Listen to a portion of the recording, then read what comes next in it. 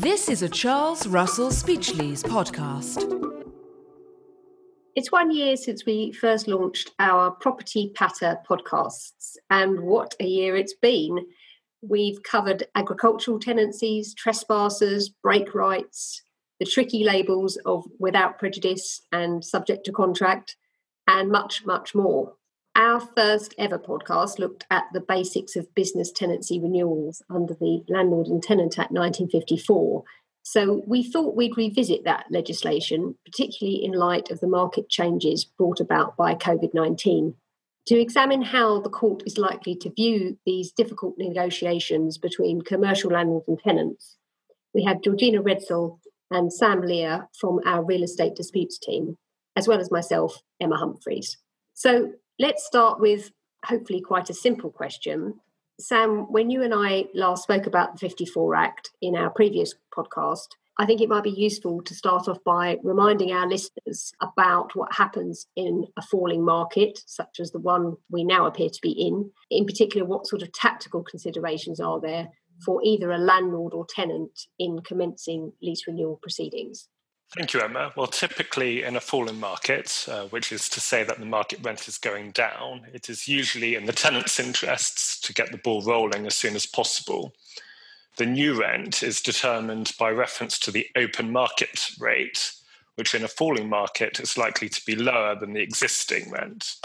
Conversely, landlords will not want to commence proceedings under these circumstances, as it would want to maintain the higher existing rent for as long as possible.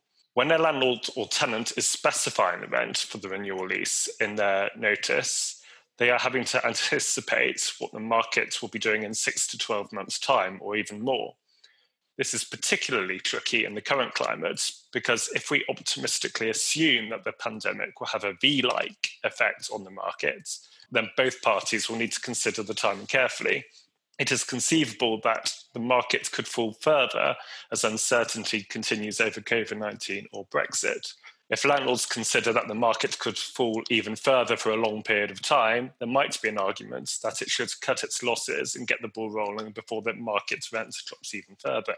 However, if we're talking about a transient blip, and that we are reaching the bottom of that V before it rebounds, then the tenants would want to act as quickly as possible to benefit from the comparatively low market rent, but the landlord will probably want to sit tight to wait for the market to fully recover. Interim rent is another intriguing area during all of this. Again, if the market appears to be dropping, the landlord might want to get its application for interim rent in as soon as possible because it benefits from a higher interim rent before the new rent is set, and vice versa. There are technical complexities that advisors need to be alive to. Usually the first to make an application has control of the process because it precludes the other from making an application unless the original one is withdrawn. Equally, if an application is made but subsequently withdrawn 6 months after the termination of the tenancy, this would prevent the other party from making any application at all. This is discussed in greater detail, of course, in our previous podcast on the matter. So if anyone wants to learn any more, then I'd recommend revisiting that one. But very quickly, there are a couple of other considerations at play as well. The courts are likely to experience a heavy backlog of cases, which could result in significant delays in proceedings being determined. Equally, the parties might prefer certainty during these uncertain times, as they may even wish to avoid incurring legal fees, and so prefer to reach some kind of negotiated deal instead. Yeah, that's a good point, actually, because, obviously landlords and tenants are having to engage quite closely on the question of repaying arrears and things like that at the moment. And as you say, given that it's in both parties' interest to achieve some certainty, and given the backlog you mentioned is a very good point, there's some pressures, aren't there? There's some pressures on landlords and tenants to do a deal and come to some arrangement rather than trying to do it through the courts. And if I'm acting for a tenant who maybe isn't currently occupying its premises, or perhaps it's only just starting to think about taking up occupation again because of the issues, obviously, that various businesses have had as a result of COVID-19, Georgina, is that tenant still able to commence renewal proceedings? In a nutshell, yes.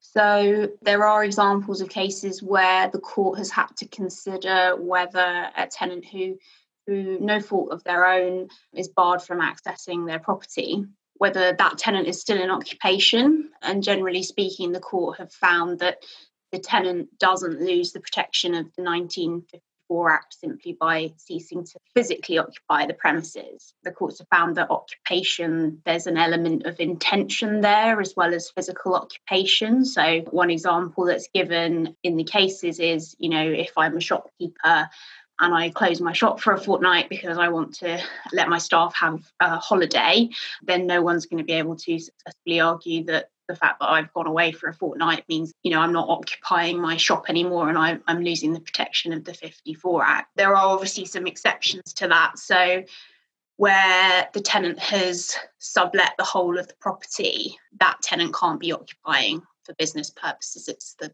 subtenant that's obviously occupying. And also another point that might be useful for tenants to bear in mind in the current climate where, I don't know, you're wanting to downsize. So maybe you've got a lease of several floors that you're occupying as offices, but you're only actually occupying, say, 2 out of the 4 floors. Then your right to renew relates to those premises that you're occupying. So in your section 26 request, you can say, I would only like a lease of these 2 floors, please. But it is then open to the landlord to say, well, that's very interesting, but no, you have to take a lease of the whole of what's currently demised. That's assuming it's all in one lease, isn't it? So if exactly. In one lease. Yeah, exactly. So they could still find that actually they have to take a lease of the whole lot. Yeah. Okay. And, with renewal leases, I think one issue which is bound to come up is going to be the length of the term of the new lease. I suspect that in the current climate, some tenants will want to achieve greater flexibility and will be looking for pretty short leases, perhaps, 3 years, maybe even less. Is there any recent guidance on whether a court would grant a renewal lease for that sort of short period of time? Yes, there is. So going back to basic principles, if the length of term of the new lease can't be agreed between the parties, then it will be determined by the court in accordance with Section 33 of the Act. That means that the court will decide the duration of the term of the new tenancy depending on what is reasonable in all of the circumstances. And the court can grant a maximum term of up to 15 years. And there has actually been a recent county court case on this. It related to a master agreement. So the tenant was Vodafone and they were seeking a renewal lease of just 3 years, actually, and their landlord, which was Hanover Capital, were asking for a term of 10 years. And Vodafone's reasons for wanting such a short length of term were the fact that they'd already been holding over under the current tenancy since 2013. And there were also uncertainties that were peculiar to the new electronic communications code, which is, for people who don't know, sort of an additional level of security of tenure that's available to operators. Like the 54 Act, but with bells and whistles, don't we say? Yeah, exactly. And there's a whole host of case law coming out under the new code, and a lot of that is subject to appeals. There's 2 going to the Court of Appeal, there's 1 going to Supreme Court. And Vodafone were just saying, we don't know what the law actually is because of all of these appeals. So, we would like the flexibility to have a short term, because the way that their renewal lease was going to work was that this was a renewal under the 54 Act, but it would also be a code agreement. So when they came to renew the new lease, they would do that under the code. So they were sort of saying, we could potentially have more rights than X, Y, and Z. I thought that was really interesting, actually. I thought that was a really interesting line of argument when they raised that. It's kind of like, we don't know where we stand, we need a bit more time, let's see how all the cases go. I have thought before that people might try to argue that sometimes, and I'm not sure that I've ever seen a case where they have actually come right out and said, we don't know where we stand and we want a bit more time to find out. Yeah, no, it's quite interesting. That was a factor that the court took into consideration. But the court said you've got the length of term of your current tenancy or your old tenancy. And whilst that's a relevant consideration, there's no presumption that you just repeat the old term. And it's different to if I want to introduce a new term or change a clause in my lease. There's no onus on me having to justify, why I want, 15 years if the old lease was only 10 years, for example. So helpfully classic lawyer answer, but every case is going to depend on its own facts. So the relevant considerations are the length of term of current tenancy, period the tenant's been holding over, and also the nature of the tenant's business. So the court's got to carry out that balancing exercise between the degree of protection that tenant's entitled to in order to protect its business, and also to ensure that the decision isn't unfair or oppressive in any way on the landlord. So on the facts of that case, the judge found that it was reasonable to grant a 10-year term with a break at year 5. And the court did take into account all of those reasons that had been put forward by Vodafone. But the judge, interestingly, took into account the fact that the proceedings had been very expensive. So I think there was reference to the costs incurred by Vodafone in an unopposed lease renewal was something like £350,000. And they had treated it as a test case, because it was a master agreement, so it was all to do with the code. But it was described by the judge as an expensive and unwanted distraction for the landlord. So because of the fact that, inevitably the judge thought that a renewal was going to lead to further litigation, that the landlord should sort of have a bit of a breather, essentially, from litigation. And that was why he granted the length term that he did, so 10 years with a break at year 5.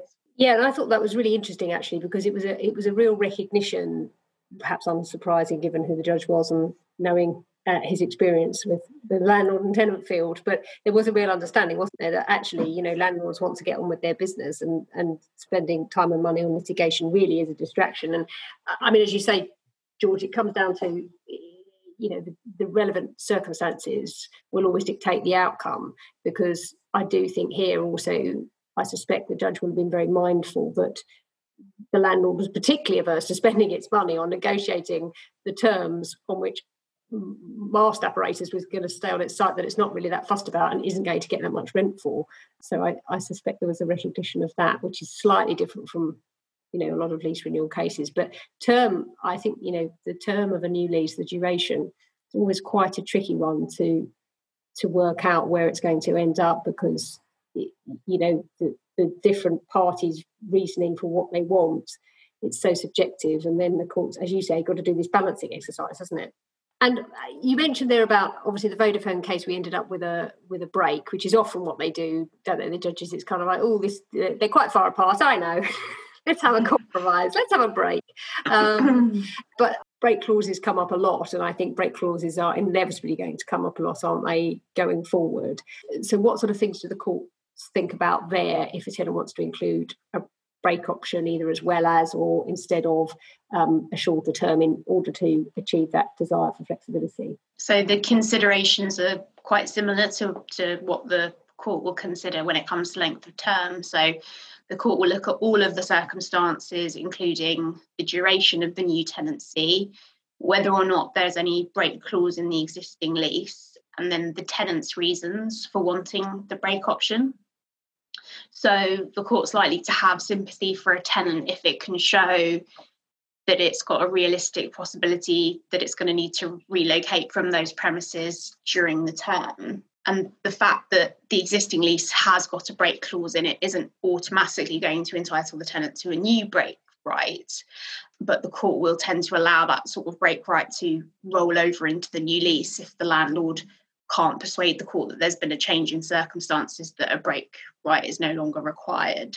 So in the Vodafone and Hanover Capital case, which we were just referring to, the court inserted a break clause at year 5, which was exercisable on not less than 6 months' notice, conditional on payment of rent and not being in material breach of covenant, but not on vacant possession.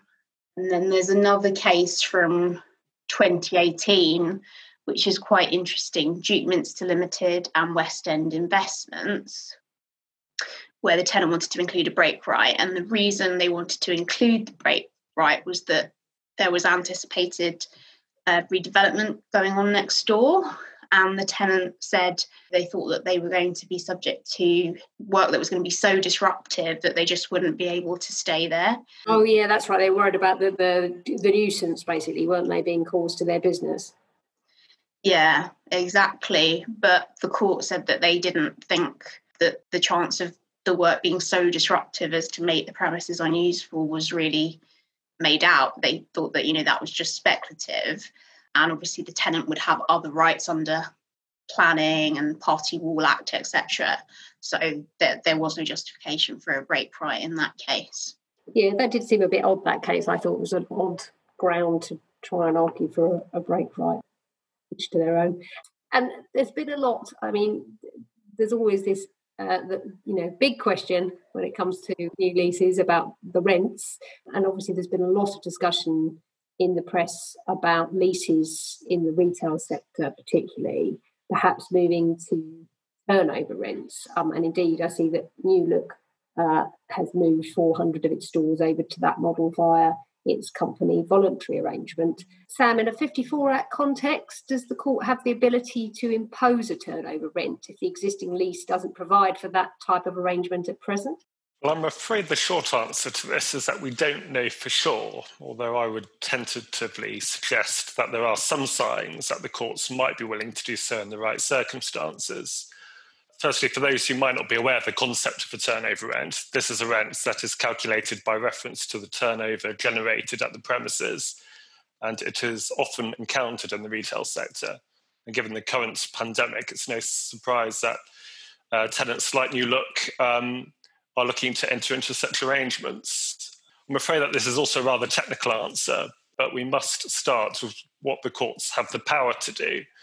Now, the power to determine the new rent of a renewal lease under the 54 Act is contained within Section 34, which we've mentioned already, and it is clear that the courts have to approach such matters as a matter of valuation rather than discretion.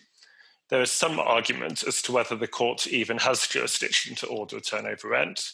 On the one hand, Section 34 requires the effect of the tenant's occupation of the holding and of the goodwill of the tenant's business to be disregarded when determining the rent, thus suggesting that the court does not have jurisdiction. But on the other hand, it requires the court to determine the rent for which the property might reasonably be expected to be let in the open market. So there is an argument then that if there is evidence that rents in the open market for similar properties are assessed by reference to a turnover rent, then a turnover rent could be regarded as being the market rent as opposed to a fixed rent. Therefore, this would fall within the court's jurisdiction.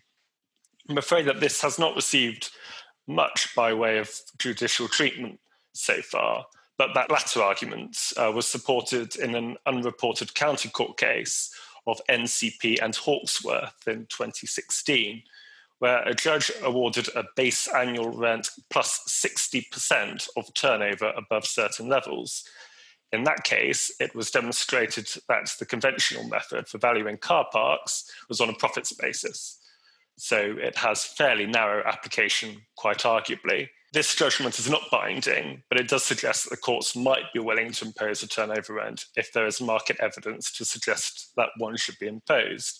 And it is conceivable that a long-term effect of the pandemic is that the retail sector adapts in such a way that turnover rents become more commonplace, which could have implications when it comes to lease renewals overall. Yes, it's going to be really interesting, isn't it? As you say, Sam, there's not many cases on it at the moment, but I have a feeling that if we were to repeat this podcast in a few years' time, I think that might change. It's going to be very interesting. The other point that occurs to me, actually, just casting my mind back with some dread, but tenants do have to be a little bit careful with these things, a little bit careful about what they wish for, because do you remember that time we had a break right to exercise and it was a turnover rent and these provisions in the leases? It sounds really simple. You say, oh yes, it was 60% above blah, blah, blah. And of course, it's never that straightforward. It's some hideous calculation. And then when you're trying to work out what your last rent payment should be when you've got a break right and you've got a turnover rent, well, let's just say, I seem to remember we had the cold towels out, didn't we? We certainly did. And landlords who are desperate for their tenants not to exercise its break will be using every possible argument possible to argue that the break is invalid. So if you're dealing with uncertainty as to the numbers when it comes to rent payments, which turnover rent certainly gives rise to in particularly complicated examples, then it could give rise to quite complicated disputes down the line. Yeah, Definitely. Have you ever had one of those, George? No, not yet. Try and avoid it. It's my recommendation. Oh, it's painful. Well, thank you both for that useful summary of how we're likely to see lease renewal cases play out if landlords and tenants can't reach negotiated agreements on the heads of terms. There is bound to be some interesting case law here in due course. We will obviously monitor the cases and report any key decisions on our website in the usual way. In the meantime, if you haven't yet received an invitation to our newly launched Surveyor's Refresher area of our website, which contains briefing notes on a variety of legal issues which affect property, please let any one of us know and we'll happily arrange to send you the details. In the meantime, stay safe and thank you for joining us. This is a Charles Russell Speechlys podcast.